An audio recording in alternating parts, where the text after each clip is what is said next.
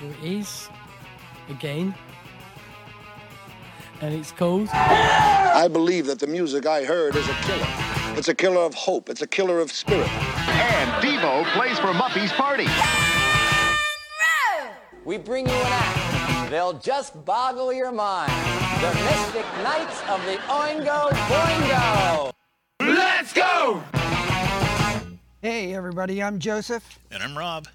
Welcome to the March 1978 edition of Deep Dives and Deep Cuts, the history of punk, post-punk, and new wave, 1976 to 1986. You know, March 1978 is a really fun month for music, especially the kind of music we like.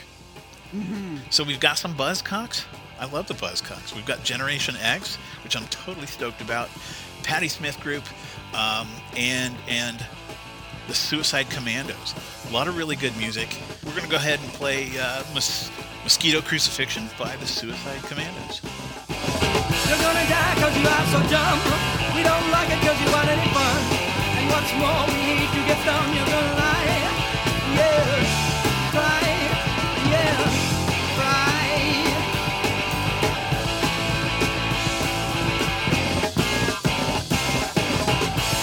We're gonna crucify you.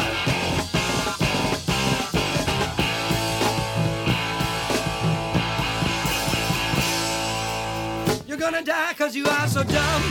We don't like it cause you want any fun. And what's more, we hate to get stung. You're gonna lie, yeah, cry, yeah, cry. Suicide Commandos. The album is called Make a Record. So it's the Suicide Commandos Make a Record, which Nice I think title. is a pretty awesome title. Yeah. This is our mini dive, so we're going to kind of save our comments about this album, this totally surprising and pretty awesome album, for when we get to the mini dive. But there is one thing I need to bring up, just in case any really, really on top of it experts on early punk music going, hey, wait a minute, the Suicide Commandos Make a Record was not released in March of 1978. That's probably true. We don't actually know when it was released. It might have been released towards the end of 77. It might have been released the beginning of 78. We'll talk about that a little bit more when we get to the mini dive towards the end of the episode. It's a punk rock mystery. It is. I got so much to say about this album. Yeah. But before we do that, let's just set the scene a little bit, shall we, as far as what's going on in the world in March of 1978. So in the theaters, the Ruddles' All You Need Is Cash is released. Top #1 songs in the United States are Emotion by Samantha Sang and Night Fever by the Bee Gees. So disco is king at this point in the American airwaves. And the listeners are just aching for some punk rock. Sorry. On TV, The Incredible Hulk debuts here in the States. Yeah.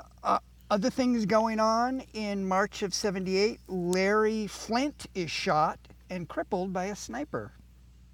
Okay, so let's talk about this playlist. This playlist is a real mixed bag for me. A real mixed bag. I would say that March is quantity over quality. Although there's some great stuff in here, but man, it is all over the place. There are a couple of albums that I really, really like. And a lot of just kind of mediocre stuff, and then a couple that I have strong negative feelings about, which we'll get to when we get to.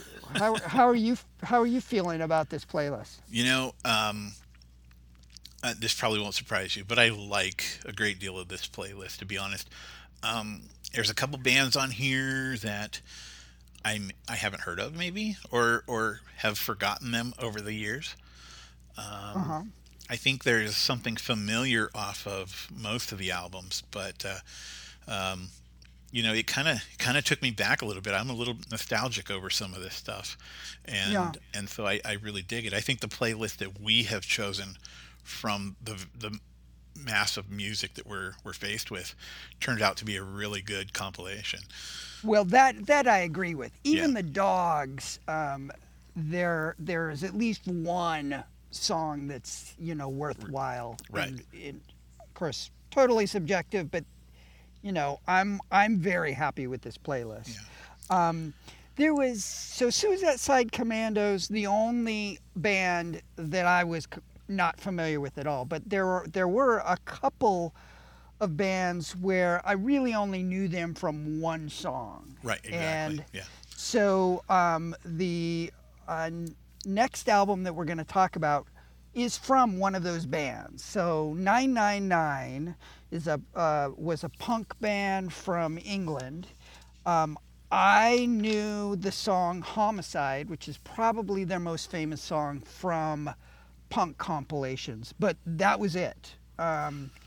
So their debut album, simply titled 999, comes out in March of '78. How are you feeling about this? I am going to.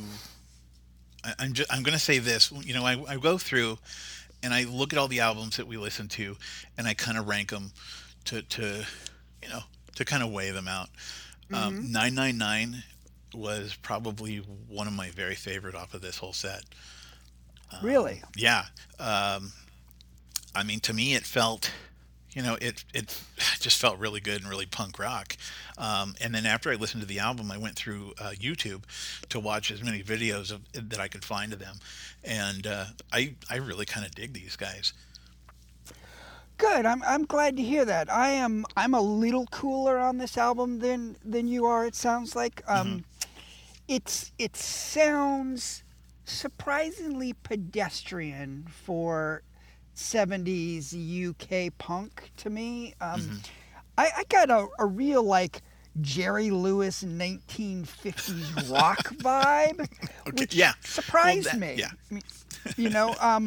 And I have talked about this dynamic in the past where my sense is just sort of the music industry, like the labels and the rock establishment, just didn't have a real good sense of what to do with these punk bands. They knew that they were popular and they knew that they should be putting out records by them, but I have noticed that a lot of these, particularly the UK punk albums that come out, it's like side 2 is much better than side 1. So the record label doesn't know how to deal with it, so they front load all of the kind of standard, more straight ahead rock stuff up front, and then leave all of the really interesting, innovative stuff for the second half of the album. Totally true on this album. Yeah, perhaps it's a marketing scheme, right? You obviously want to get to the best stuff, so you're going to have to listen to the entire record at the time because they were records. Yeah, could be. I think you're giving them way too much too much credit. Benefit of the doubt, because I think they just don't understand how what the appeal of punk is. Anyways, side 2 has a number of pretty darn good songs. I really like Titanic and No Pity. The lead singer has his delivery is very Johnny Rotten-esque. Right.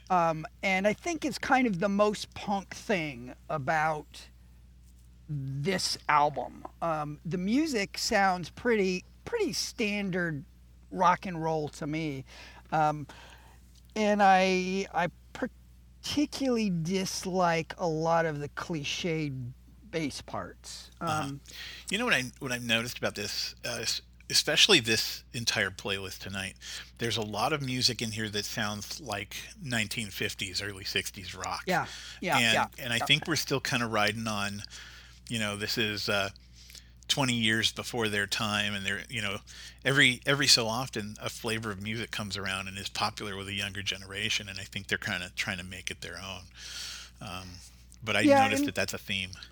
And my sense is that you're much more receptive to that type of punk than I am. I like my punk to be forward looking as far as, the context of the time. Gotcha. I like the more innovative stuff that doesn't sound like it's appropriating from stuff that comes before it.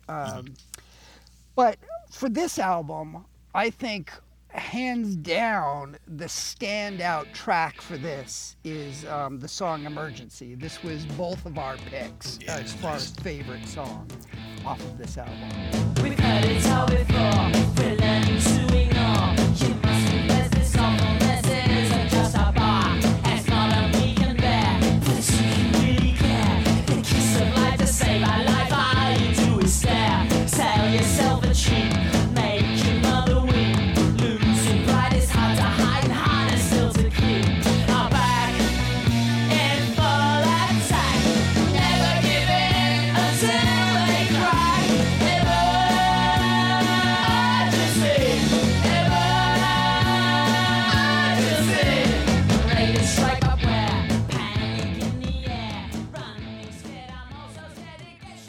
I don't know, I'm a little dense sometimes, but it took me a few minutes to realize the band name, why they call themselves 999, and it actually ties into the song that we just heard, because 999 is the number in the UK for emergency, whereas here it's 911, right, in the US. For them it's 999. While I was doing my research for this band and listening to their music, I found out a little interesting tidbit. While they were auditioning, first of all, Nick Cash and Guy Days they're brothers, okay, the two guys that formed the band.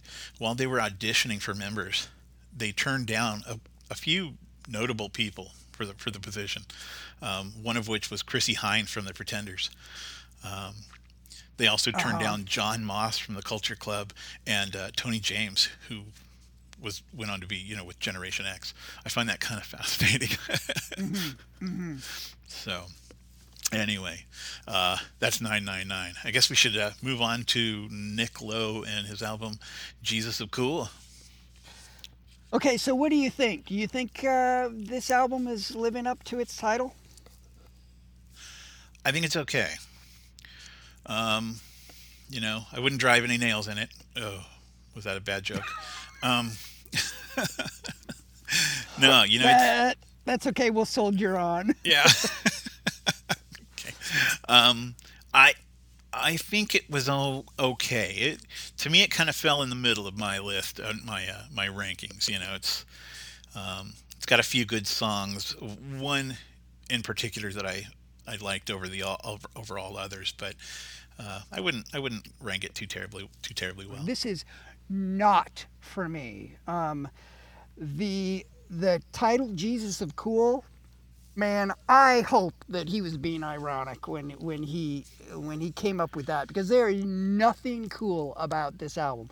I mean, okay, on one level, if you're talking about temperature, it might be appropriate because there is no heat to this album. This is like this is a journeyman doing an album. There's no, it doesn't sound inspired. It's you know what it reminds me of? Now, I'm going to get myself in so much trouble saying this, but it reminds me of, you remember in the late 80s, that huge album that George Harrison had? Oh, yeah. Had Devil's Radio on it. It was like 88, 89. I remember it well. I kept thinking about that album when I was listening to this. Now, that sounds like it's a diss on George Harrison, and it's not. The thing is, it's an album that sounds like a guy who's been around the block a few times, right? Yeah. So he's, you give him a lot of leeway. This is Nick Lowe's first album. It should be messy and passionate and and there should be some heat to it. I don't understand why this album is considered new wave or punk, because it is really not. Right. You know, I have to say that I felt that about that too. You know, the title, well, not the title track. There's a song in there called they called it rock, and I kind of felt like that was giving it a little too much, you know. But I don't know. Yeah. I'm with you. Yeah, and this is one of those types of albums that I like the least, where it's like every song is in a different style, and it's basically just, I mean, Nick Lowe, very, very skilled and talented, you know, kind of showing off, hey, I can do this kind of song, and hey, I can do that type of song. And it just feels really disjointed and all over the place. This is a very well-regarded album, so lots of people love it. It is not for me. You and I picked exactly the same song, 36 Inches High, which has kind of a cool little vibe going on it. The entire album is very well crafted. There's no doubt about it. It's just leaves me cold. Yeah, I picked this song personally because to me it was the one song that really stuck out. And I'm not like you in this sense where I absolutely hate this album. I think looking back at it, we have nine albums, and I kind of ranked them from my best being number 1 to my least favorite being number 9, and it fell at number 8. But I did like 4 or 5 songs on this album. I thought, oh yeah, those are pretty cool. It's more like an album that I want playing in the background while I'm doing other things. It's nothing that I really want to get into. You know what I mean? But yeah, I mean, there was a reason that we chose this song, and like I said, it sticks out the most to me. Once I was a soldier, I rode on a big white horse.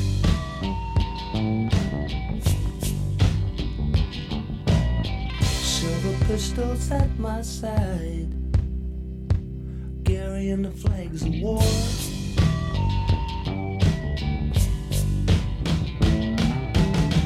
And I lost track of the man who fell in the cannon's roar. I never got over being a soldier.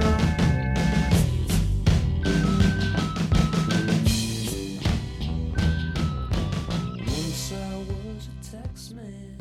Well, at least now I feel like I know what Nick Lowe is about. It's a name that I was familiar with, and the only song I could have ever identified was So It Goes.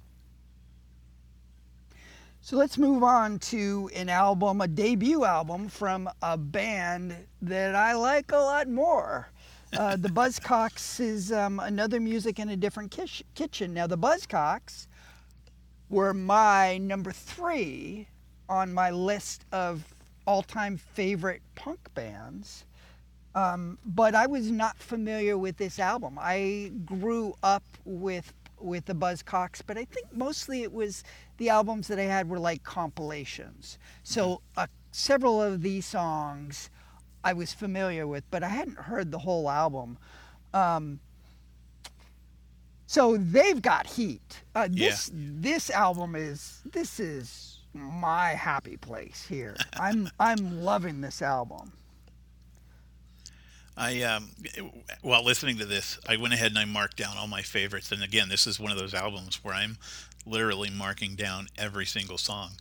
I think the one song that I didn't mark, and it's not because I didn't like it, but because I didn't like it as well as the others, was I think the song that you chose to be played today. So really, because that is, I think that's one of the more famous songs off of this album. I was familiar with the song because it shows up on the compilations. I knew the song, and actually I knew this album. My friend from high school, Dave, was a big Buzzcocks fan, and so we listened to a lot of it. But it's not that I didn't like that song. It's like I said, it's that I liked it the least. But I noticed that I'm marking off every single song on this album. It's like you said, it's got heat. Okay, so what is your favorite song off of this album? Well, I had a couple that I liked. I Don't Mind was a really good one, but I decided to go with Moving Away from the Pulse Beat. And I don't know, for some reason this song just stuck with me, and I still have this song ringing in my ears right now. It's hard to get rid of. You said the things you did in the past were all because you living too fast, but now I'm here you take it slow. You know now I only wanna be with you. You do too, but I'm so happy just to be with you. I need you too.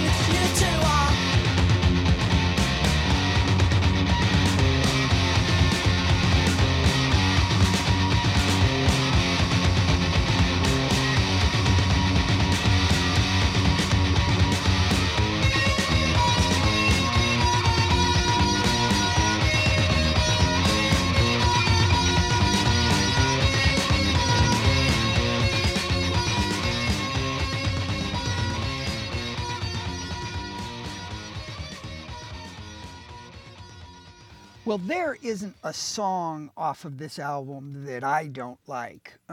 This is what we just listened to would probably be in the lower half as far as my favorites, but it's a real good song. Yeah. I really like Autonomy. This is one of those songs that is why I picked Buzzcocks for my number 3 favorite punk band. It's a thing that's worth having. Yes, I would. Buy you your life, sir, if it would.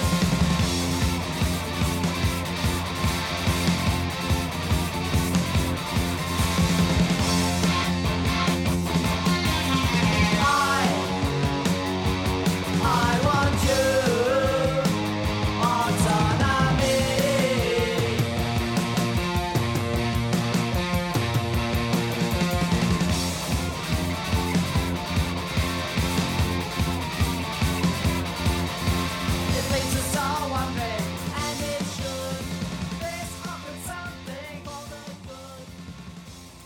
Okay, I gotta admit, I do like that song a lot. I think I was a little kind of worrying that I was just checking off every single song on the album, worried that, I was missing something here. Is it possible I love every single song on this album? Yes, it's possible. In fact, it's true. So, it's a great album and a good choice. The next album is Patti Smith Group's Easter. This is an album that I am quite familiar with. And of course, there are iconic songs all throughout this album. I didn't realize what a Patti Smith fan I was until just recently when I heard this. And I'm like, holy crap, that's Patti Smith? That's Patti Smith? And I don't know if you like this album, and you don't have to tell me just yet, but I want to tell you the reason why I love this album is because all the songs are so different. Yep. I love that aspect. I mean, there are some albums where every single song sounds the same, and this one does not. This one is, I think it just kind of shakes things up. It's got some really good stuff on here. So, for me, an ideal album is an album where each song is distinct, but not because it's in a completely different style, but True. because the songwriting is distinct. True. This album, I feel like she's just like with the Nick Lowe album. They're really going, hey, now let's do this type of song and let's do this type of song. Now, I like this album much better than the Nick Lowe album. Patti Smith, she's just not for me. We have very different sensibilities, but you will never hear me talk with disdain about Patti Smith the way that I did Nick Lowe. I have a tremendous amount of respect for her and for her music, and I understand why people love it. Yeah. It's not my thing. That's just my sensibilities. Having said that, I mean, she is regarded as the godmother of punk, and I get that. I see that. This album doesn't, except for the song that we're going to play, this album does not sound particularly punk or particularly new wave to me. It feels much more like 70s hippie rock. Let's talk about a couple of things about this album. This is Patti Smith's third album, and it is her best-selling album here in the United States, mostly because of the hit single "Because the Night," which Totally she iconic. co-wrote with Rick Springfield. Yeah. Bruce Bruce Springsteen. Rick Sorry, Springfield Bruce could have. Springsteen. Yeah, if Rick Springfield could have been so lucky. So I was certainly familiar with this song, but had no idea that it was co-written with Bruce Springsteen. Yeah, well, there's a version. Bruce Springsteen actually sang this song. And- that doesn't surprise me. And it was great. Obviously, the version that we hear all the time, which has been like in movies and commercials and just on the radio a billion times, is the Patti Smith version. But there are a handful of songs on this album that I've heard over the years, and it kind of surprised me to realize that all those songs came off of the same album. So let's talk about the song that we picked. We were pretty simpatico on a lot of our picks. That's really cool. This episode. So Space Monkey is the song that sounds the most appropriate for this podcast. And I like it a lot, and I'll tell you, every time I hear it, I like it a little bit more. So I anticipate eventually I will end up loving the song. And certainly from here on out, until I find something that replaces it, if anyone asks me what is my favorite Patti Smith song, I'm going to say Space Monkey. Space Monkey, mine too. Right on the TV, 10 o'clock news, so I can beat it hot in the groove. Mean and good, so out of time. What's the matter with the church chimes?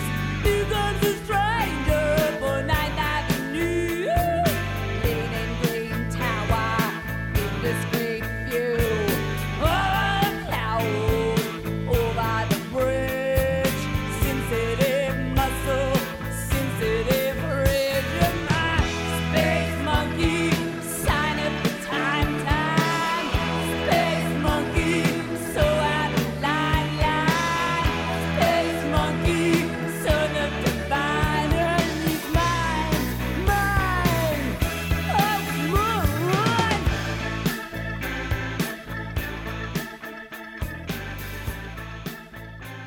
Moving on from the Patti Smith group, Elvis Costello. He has finally got a band, a backup band that is worthy of his songwriting skills.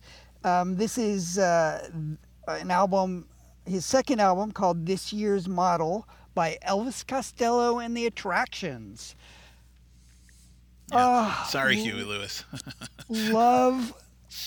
Love this album so much. So I've been all week, I've been dying to ask you this question. Yeah.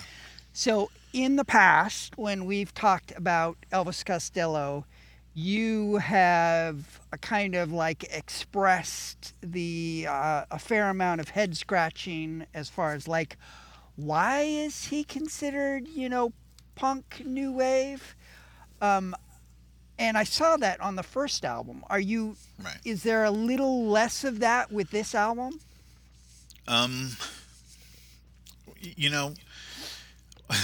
I hesitate, but yeah, absolutely. The reason I hesitate is because I freaking love this album. Okay, so do you are you getting do you feel more comfortable with the idea of Yeah. Elvis Costello being part of the new wave punk I am. movement? I am. Good. I can totally feel where he fits in. Yeah. Not only that, but if you watch, this is like I said before, music videos are starting to come out and be a thing. If you look at him, he looks kind of like he's heading into that new wave fashion. And I know it's radio and looks aren't everything, but they're starting to be. And I think he fits the part as far as visually. As far as what it sounds like, it's almost like he's helping to shape the genre. And yeah, no, I think it totally is heading that direction. And again, I freaking love this album. And I never thought I'd say that about anything by Elvis Costello. This, of course, is his second album, the first with his new backing band. The hits are Pump It Up, Radio, Radio, and I Don't Want to Go to Chelsea. It is Rolling Stones' 98th greatest album of all time. Nice. Q's 82nd greatest British album of all time. And, this is thrown in just for you, Robert Smith of The Cure, this is on his top 5 all-time favorite albums. Seriously? Okay. Ah. Well, if Robert Smith digs it, he can't be bad. That's probably not true. Okay, let's get to some music, shall we? Yeah, for sure. What do you want to hear? Well, obviously Pump It Up is one of those, and Radio, Radio are two of those songs that you hear a lot of. And I knew those songs really well. As soon as I heard This Year's Girl, I knew it, it was familiar to me, but for some reason I totally adore that song. See a picture in 1,000 places 'cause she's this year's girl. You think you are all little pieces of this year's girl. Forget your fancy manners. Forget your English grammar. 'Cause you don't really give a damn about this year's girl.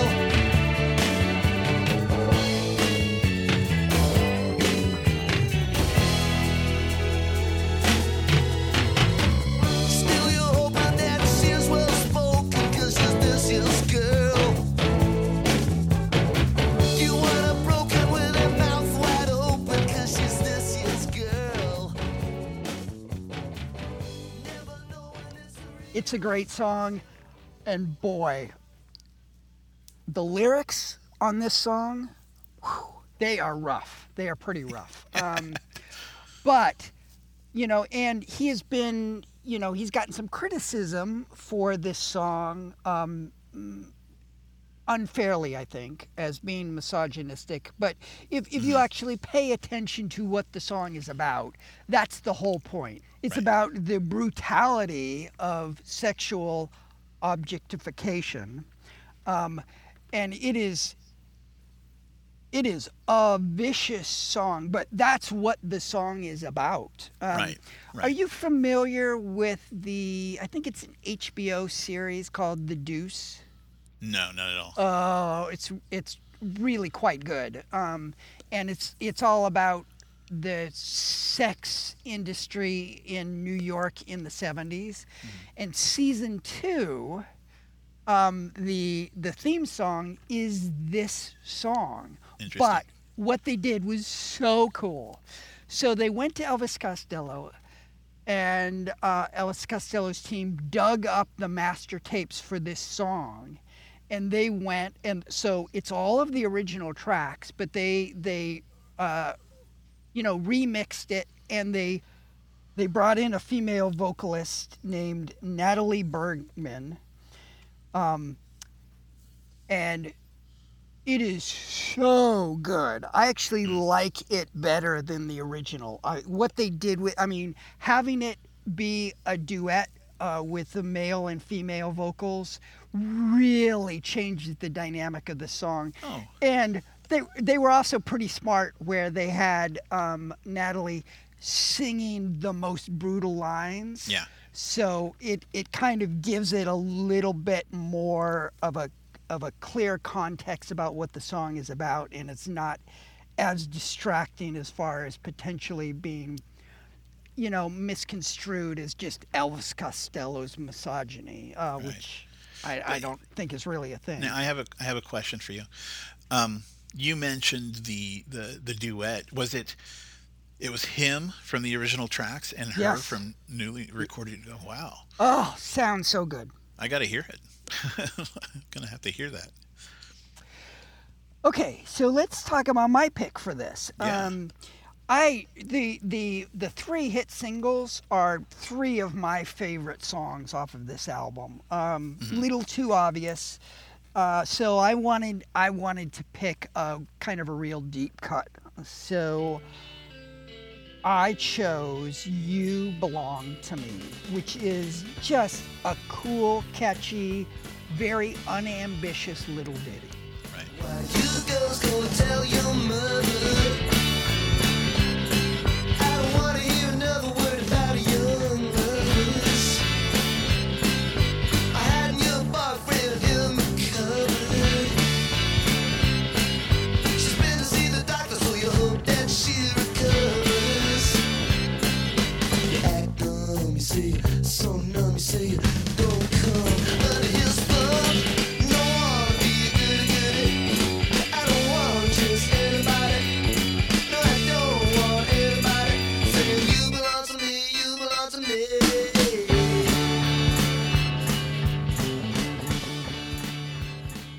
Again, another earworm from Elvis Costello. Man, I can't believe that I'm actually enjoying an entire Elvis Costello album. I mean, I've never had a problem with his music, but to me, it's all been kind of ho hum. No, this is really good stuff. So fantastic. Moving on to our next album is a band that I really dig. And I say that because I'm familiar with their stuff and I kind of grew up listening to the lead singer. I really enjoy this album, but it was not my favorite album. This is Generation X with their self-titled album, and it's, to me, one of those albums where everything kind of sounds the same. Kind of blends into the next song where it just sounds like the last song done over again, with a couple exceptions. But what do you feel about this album? I have no use for this album. I thought I so. just they're not bad or incompetent. Right. It is just, to me, you have talked a lot in the past about the Saints, and to me they are sort of like the opposite of the Saints. So you have talked about how the Saints, the sound was real punk rock, and the label wanted them to pose as punk rockers with all the trappings and everything, but they refused to. Yeah. Well, to me, Gen X is exactly opposite. I mean, this album to me sounds much more like Tommy James type rock and roll than it does punk. And I don't care, how many times, what the titles or the subject matter of the songs are. It is rock and roll at its very heart. And it's pretty clear to me that's, they want to be more like Tommy James than they want to be like the Sex Pistols. Yeah. Well, I've always loved Billy Idol, and I think even today he's a pretty awesome guy. He's a hoot for sure. But I think you're totally right about how these guys look punk rock and they don't sound punk rock. Yeah. and that, as far as Billy Idol goes, that only gets more pronounced. Well, throughout I time. like Billy Idol much more as a new wave artist than a punk rocker. Yeah. You know, when he gets to Rebel Yell and he is making new wave, that totally works for me. You know, for what it is. This is just, to me, it's a whole album full of Yeah. This is the second real low point on this playlist for me. Yeah. But you have a favorite song off of this. Yeah. So I can't believe I forgot about this song, and I almost forgot about Billy Idol being anything but, you know, Rebel Yell and Flesh for Fantasy. I mean, not really, but you know, it for some reason Generation X kind of fell off of my radar. And when they came back to me, I remembered this song. Now, this song, Ready, Steady, Go, I want to say it was like in the movie Empire Records. I think it was on the soundtrack for Empire Records, so it got a little boost in the early 90s.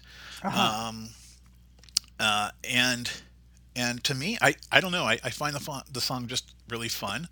It's basically about, or it's named for the music TV show in the UK from like 1963 to 66. The show was called Ready, Steady, Go, and the host was Kathy McGowan, which he actually mentions in the song, how he's not in love with Twiggy, he's in love with Kathy McGowan. And I didn't know who Kathy McGowan was, so I had to look her up. But she's, you know, like I said, she's the host of one of these music, music chart shows. But yeah, it's one of my favorite tunes, even outside of this album. I just love the song. Ready, steady, go. Ready, steady, go. Ready, steady, go. Ready, steady, go. I'm not in love with television. I'm not in love with the radio. I'm not in love with the Keys Road. Because I'm in love with Kathy McGowan. She said, ready, steady, go. Well, all the things she said, like ready, steady, go. Well, what if I feel love? Ready, steady, go. I'm not in love with jukebox jewelry. I'm not in love with Frankie Lucky Stars. Moving on to an album that I like a lot more, but still is not a real auspicious start. An album called, here in the States, called UK Squeeze by Squeeze. Tell me where you're at with this album. Where I'm at with Squeeze. Yeah, this is my least favorite album of the whole event tonight. Yeah. That's how I feel about them. Okay.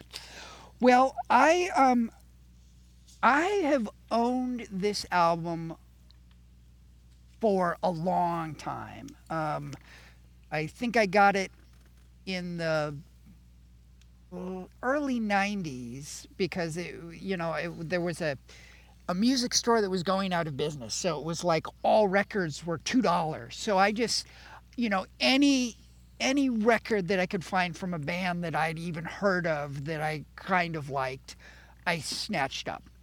And so I had this record and I really kind of hated it, with the exception of a couple of songs.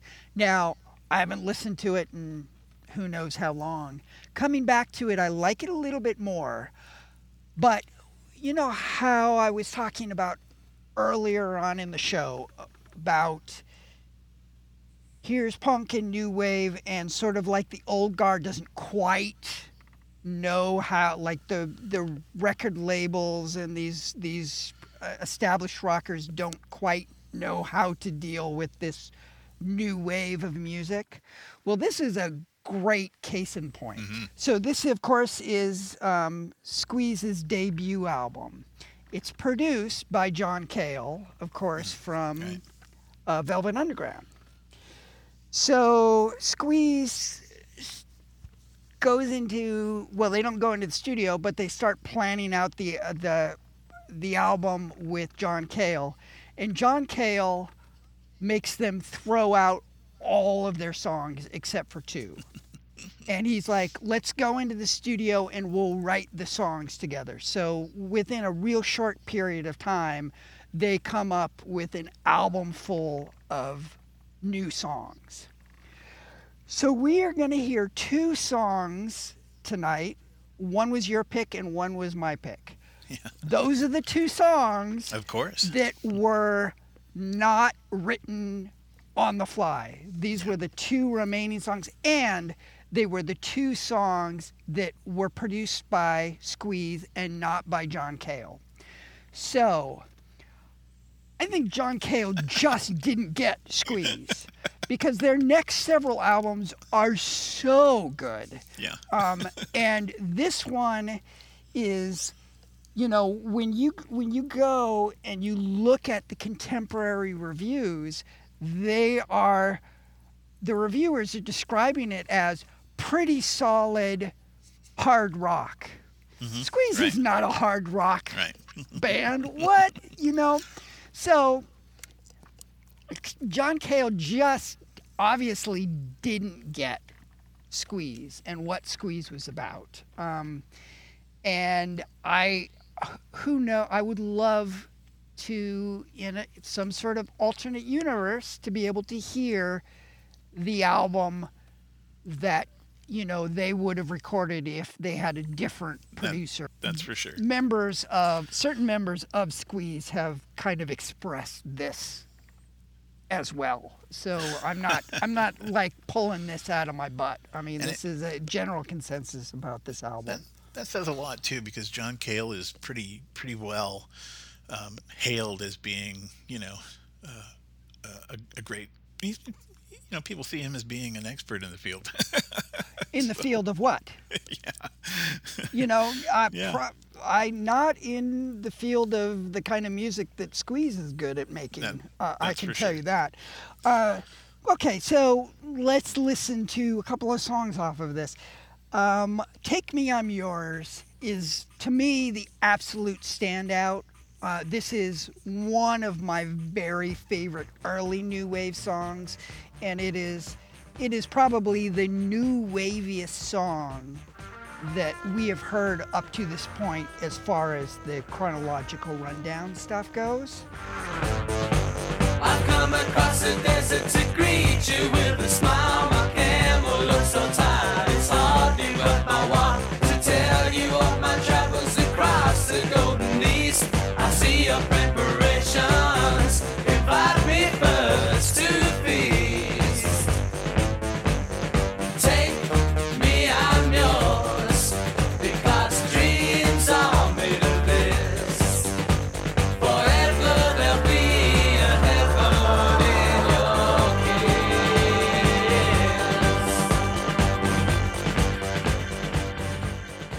Take Me, I'm Yours, to me, is ahead of its time as far as being from 1978. This is probably the most 1980s I have felt on this entire playlist, you know?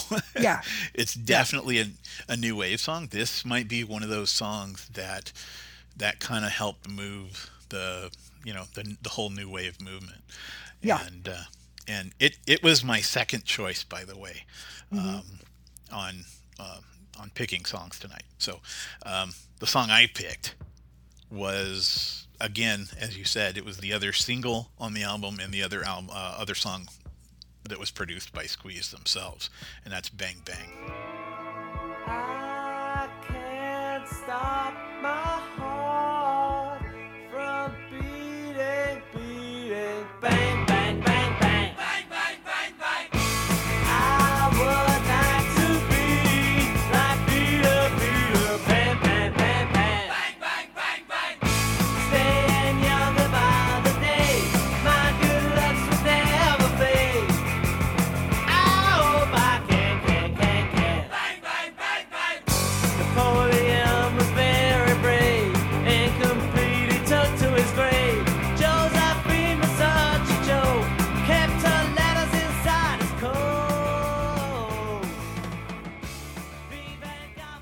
want to make clear, this is not an awful album, I don't think. I like it a little bit better than I did, back in my 20s, but it just seems like a real missed opportunity.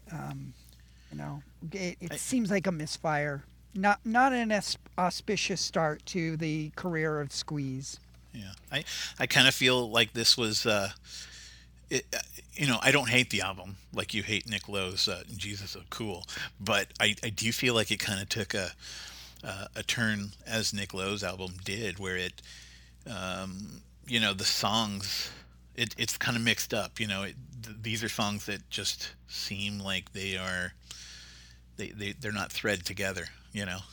Yeah, I mean, I really feel like the bottom line is Squeeze shouldn't be a hard rock band. No matter how you try, you can't make them a hard rock band. Okay, you ready to talk about the last album that was released in March of '78 as far as funk and new wave goes? Yeah. So the Boys do their follow-up album called Alternative Chartbusters. So when we talked about their debut from '77, it was, I think we both agreed it was a sort of a mixed bag, but there was a lot of potential there. Yeah. And I was really excited to see where they went with their follow-up. Once again, on their debut album, the second half of the album was much more interesting to me than the first. Right. So I'm quite disappointed by this album. This is it. It's a fine album. It's just kind of it falls in the mediocre category for me. It's kind of like how I feel about the 999 album. It's like a good try, thumbs up, guys. Also ran kind of an album. How are you feeling about it? It falls pretty much dead in the middle, as far as being, if I'm going to rate all the albums that come out during this era, it's right in the middle. Now, I did enjoy the album. I've got a few favorites, and I've got some songs that just don't actually, probably 6 or 7 songs that don't do anything for me, unfortunately. Including one which is a cover song that I really love, the original love. So, yeah. And this is an album that I'm sure you were excited to see that there are actually, at least 2 cover songs on it. So thrilled. Yeah. Yeah. So their debut album was much more punk than this album is. Right. So this to me really feels more like power pop, like in the Cheap Trick mode, than the kind of punk rock that I like. A couple of these songs, the song that you picked to a lesser degree, but the song Neighborhood Brats very, very much made me think that they were looking towards the Ramones. Mm-hmm. So Neighborhood Brats really feels like a wannabe Ramones song. Not a bad song, but I very rarely do I like songs that are a wannabe this or wannabe that. I'm drawn to the stuff that sounds different and distinct. So what song did you pick off of this album? I picked Taking on the World, and I think that it's probably that familiar sound that made me actually drawn to that song. Yeah. And I agree that the other one sounded a lot like the Ramones, which is probably why I stayed away from it. Yeah. But, Taking on the World. What you doing, 'cause you're getting it all wrong?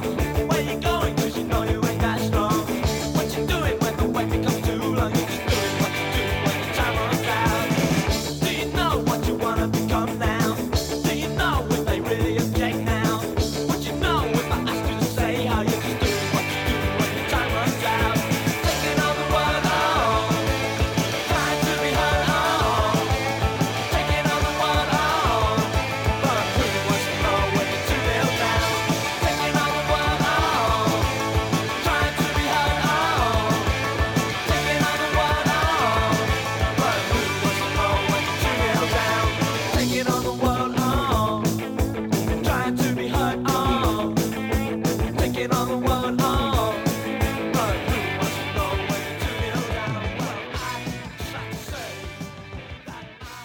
this is not the last that we're going to hear from the boys. That's good.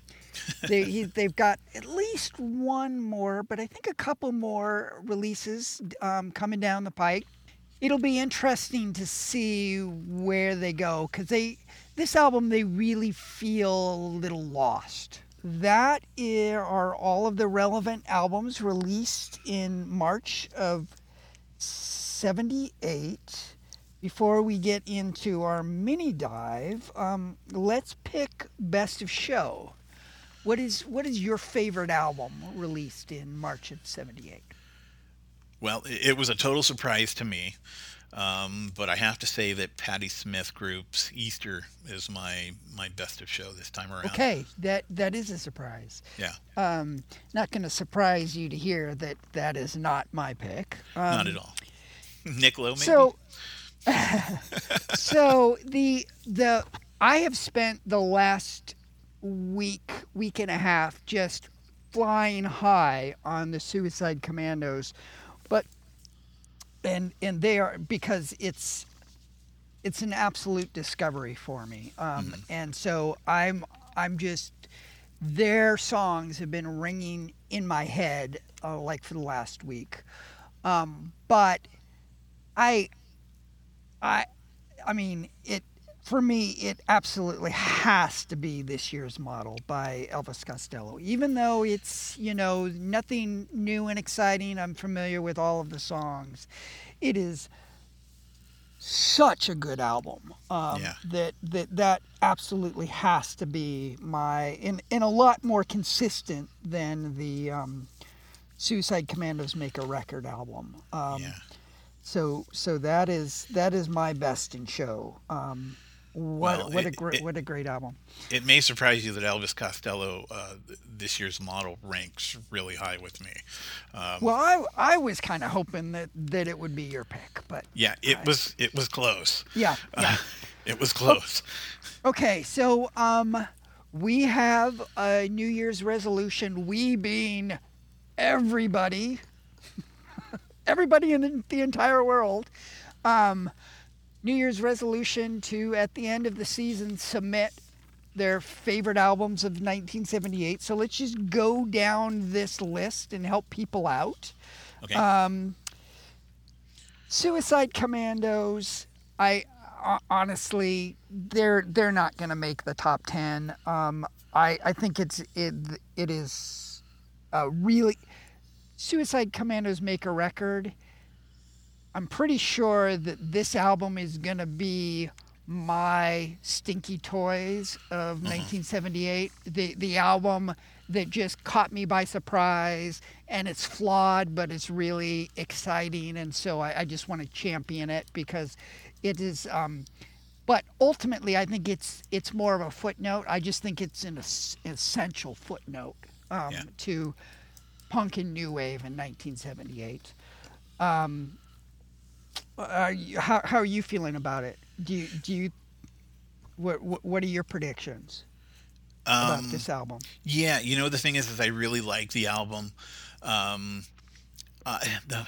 band was only together for 4 years, and I kind of wish that they'd made a bigger splash. Yeah. I think if they had, they might have kind of gained a little bit more, appreciation in the field. Unfortunately, I don't think they're gonna make it. But as far as the album, I thought it was pretty solid. I enjoyed it. Yeah. Okay, what about 999's debut album? Yeah, no, I don't think so. No, I don't think so either. Okay, if Nick Lowe's Jesus of Cool makes it, I don't know what I'm gonna do. I'm gonna go bash my head up against a wall or something. So maybe on, some other list, but the best punk or new wave albums of 78, give me a break. Yeah. Buzzcocks and Other Music in a Different Kitchen. I think this is a potential contender. Possibility, yeah. Yeah. Sounds like you also think that Patti Smith Group's Easter should be in consideration. I think Patti Smith Group Easter should definitely be a consideration. I have I have a big feeling that there's a lot of fans out there that absolutely love this album, and that it's, she's hailed as being the godmother of punk. So, Yeah. I don't think, in fact, I'm pretty sure that it's a solid choice. Yeah, it would not surprise me if it pops up, and I would not object to it. Elvis Costello, I feel like this year's model is almost certainly going to make an appearance on the top 10 list. Yeah, I think it's a shoe-in. Okay, the last three, Generation X, Squeeze, UK Squeeze, and the Boys' alternative chartbusters. Anything there that seems like it's a contender? I don't think so. Okay. Yeah. Cool. Let's talk about my the album that I've just been so excited about for the last week or so. Why are we doing a mini dive on a band that neither you nor I had even heard of before a couple of weeks ago? Well, funny story. So, in the January, February of 78 episode, we were talking about Per Ubu and how the Midwest, this was the first punk band to release an album from the Midwest. Yeah. Well, just a couple of days after we recorded that episode, I came across a documentary, I believe it was on Amazon Prime, called Jay's Longhorn. That's JAY''S. And as documentaries go, it's just fine. It's not remarkably well done, but the information is quite interesting. It's got a lot of interviews from band members. Really, most of the bands that came up through this. So Jay's Longhorn was a club. It was referred to as the Twin Cities CBGB. Okay. So they have interviews from most of the bands that were part of that scene. So it's quite good in that respect. And one of the predominant bands were the Suicide Commandos. Nice. Now, I'm unable to find exactly when their album, The Suicide Commandos Make a Record, was released. Some accounts say 1977, some accounts say 1978. I think it was probably sometime in 1977. Doesn't really matter because I wasn't even aware that they existed until just now. So we're sticking them in here, and that's the best that we can do.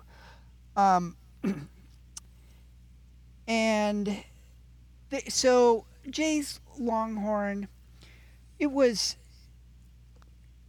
this club was put together inspired by CBGBs. So there were some fans of CBGBs that say, hey, we need, so this was in Minneapolis, and they said, hey, we need a club like this here. Probably the most famous bands to come out of this scene were Husker Du and Soul Asylum. Right. And then also the Replacements, although the impression I got was the Replacements they didn't come up through that, but they did play there a fair amount. But they didn't, they weren't part of the local scene. They just, Jay's Longhorn was one of the places that they played just starting out. So that's like, those are the kind of the three most famous bands. There are some other bands, and if they released records, we will get to them when we get to them. So, yeah, for sure. Pere Ubu was in good company, it turns out. We just didn't know about it. Yeah, yeah. So, how are you feeling about this band? So I really liked it. I think there's probably 3 songs on the album that I just find to be all right. But I enjoyed it. I liked it a lot. Yeah, this is another one of those albums where the second half is so much stronger than the first half. In fact, like the first 2 songs, I was going, oh man, because I think that I listened to 999 and then The Boys and then this. And so it was all sounding like very kind of tempered and not very distinct. And so I was actually kind of in a grumpy mood when going through the first 2 songs. I was like, oh man, this is just gonna be a load of crap. Well, I shouldn't say that, because the first 2 songs are fine. They just totally sound uninspired. And then the third song was the song that we heard at the top of the show. My ears perked up, and then it kind of went back to some more, all right songs. But then the second half, I think, is just kick ass. Yeah.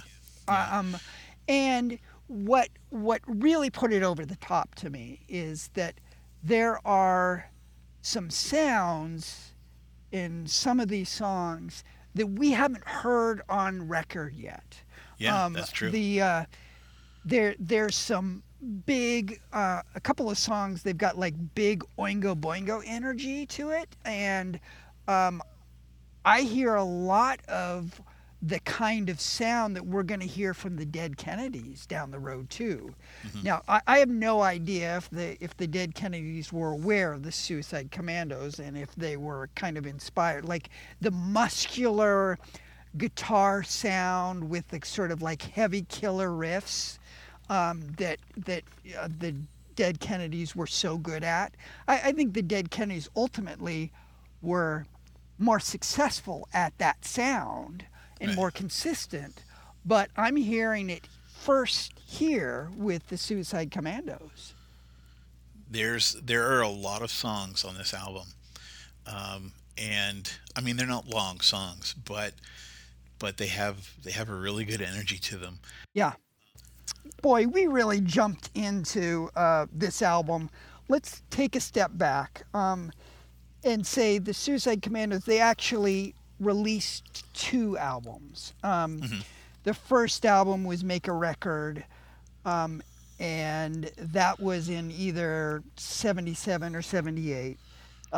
They broke up, and then they got back together 20 or 30 years later. And in 2016, they released a second album called Time Bomb. So we'll talk about both of those albums. Yeah. The top Spotify songs for Suicide Commandos, not a lot of airplay, but the top 5 are Attacking the Beat, Mosquito Crucifixion, which we heard at the top of the show, Shock Appeal, Burn It Down, which we are going to hear by the end of this episode, and I Need a Touch. They are from Minneapolis, Minnesota. The band members are, I'm not sure that I'm going to pronounce any of these names right, but Steve Alamos, Dave All, and Chris Osgood. They were together originally together from 1975 to 1980. Now, Steve Alamos, once they broke up, he moved to New York and formed a band called Beat Rodeo, which I had heard of. They got a little bit more popular than the Suicide Commandos ever did. In 2003, they got a little bit of exposure because one of their songs appeared in a Target commercial called Complicated Fun. Yeah. So Yeah. let's get to some music. Now, I'm assuming the song that you picked is your favorite song off of the album? It's interesting is that I was kind of gonna go with Mosquito Crucifixion, but instead I think ultimately I like Kidnap the best. Well, this is my favorite song as well. Awesome. And I think it's because it is the one that's got the most like Oingo Boingo energy Yeah. to it. Yeah, well, that's why we're drawn to it, I bet you. My name is Julius Gunnar. My husband is a banker. We live in a suburb. We live in a rapper. They think I'm a wicked. They get me while I'm stupid. They have to pay me money. They get it's kind of funny. Kidnap, they're calling me away. Kidnap, they're gonna have to pay and pay. They wanna get me back. My head is in a sack. I am a dangerous bad guy. I stole a crummy housewife. So for me, the point where basically, I think Kidnapped is basically the height of the album for me. Yeah, And- I'm and- totally on board with you. Just in general, the Suicide Commandos, I think their strength really is the guitar riffs and the drive, the musicianship and the arrangement of the guitars and the bass. And I think the lead vocals, particularly on this album, the performance is good, but I don't feel like it was quite produced right. Like Yeah, that's it. the vocals are not, they don't sit on top of the music. They get a little bit lost. So, comparing the vocals on this album to, like, say, Jello Biafra's of the Dead Kennedys, Jello Biafra, his voice just pierces through this hard punk music much better than we're hearing off of this album. So if I had any criticism about the production, it's just that the vocals sound like they're performed just fine, but they're just not quite.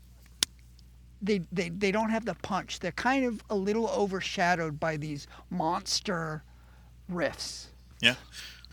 Okay, so let's hear one more song off of this album. Okay. This is really an album that needs to be championed because I feel like it has been lost in the annals of time. Let's hear "Burn It Down."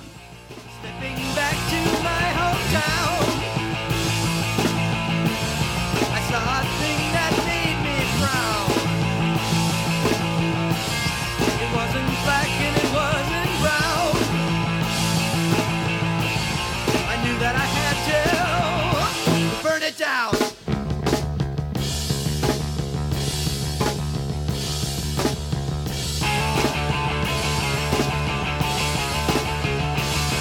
I saw it lying on the rug. You could see that I was booked. And to cure my personal disease, and I want you to pay attention, please. 'Cause if you don't like it, burn it down, burn it down. If you can't stand it, burn it down, burn it down. If you really hate it, burn it down, burn it down. You don't have to take it.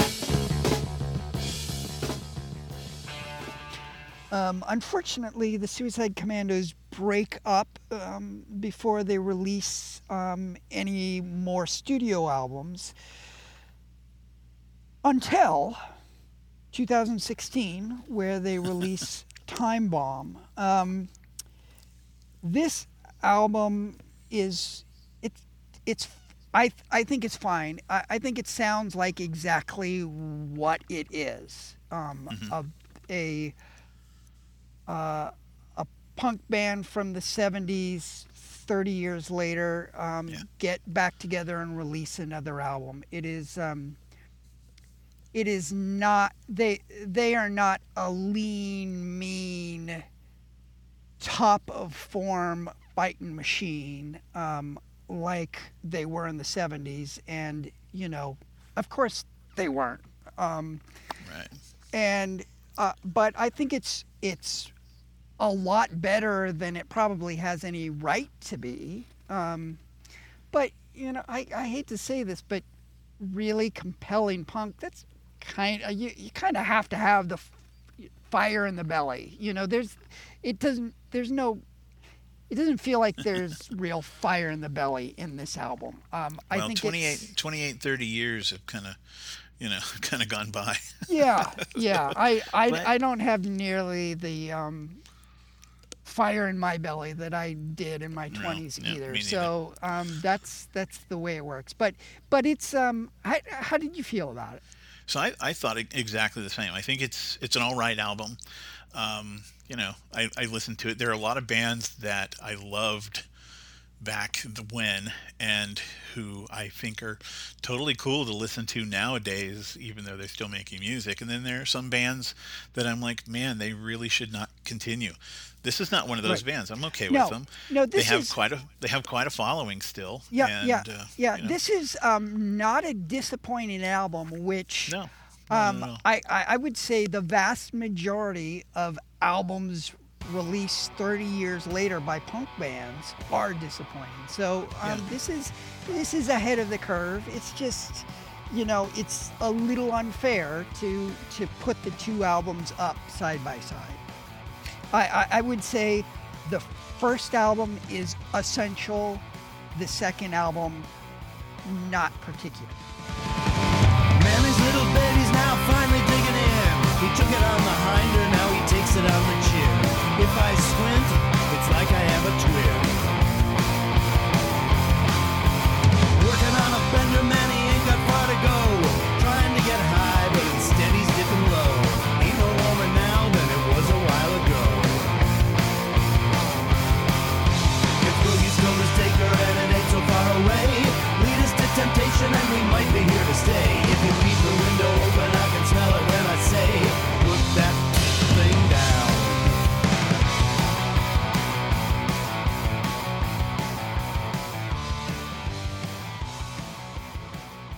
Suicide Commandos. Anything else you want to say about this band?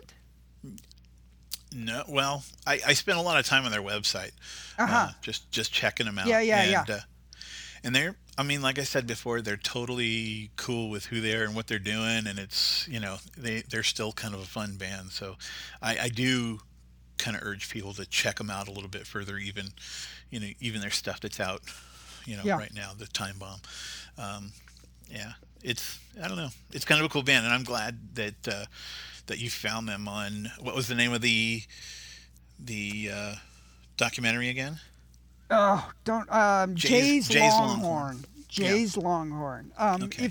If you are a punk rock history enthusiast, then you owe it to yourself. Check out this documentary. Okay, that, my friends, is March of 1978. A real mixed bag, in my opinion, but some essential stuff. At least, my guess is at least one of these albums gonna show up on our end of year top 10 list. I have a sneaking suspicion a few of them might. Yeah, could be.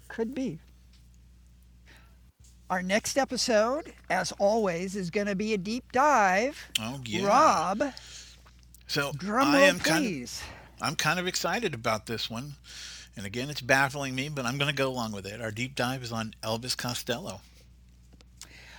You know what baffles me? Is how we got this far without doing a deep dive on Elvis Costello.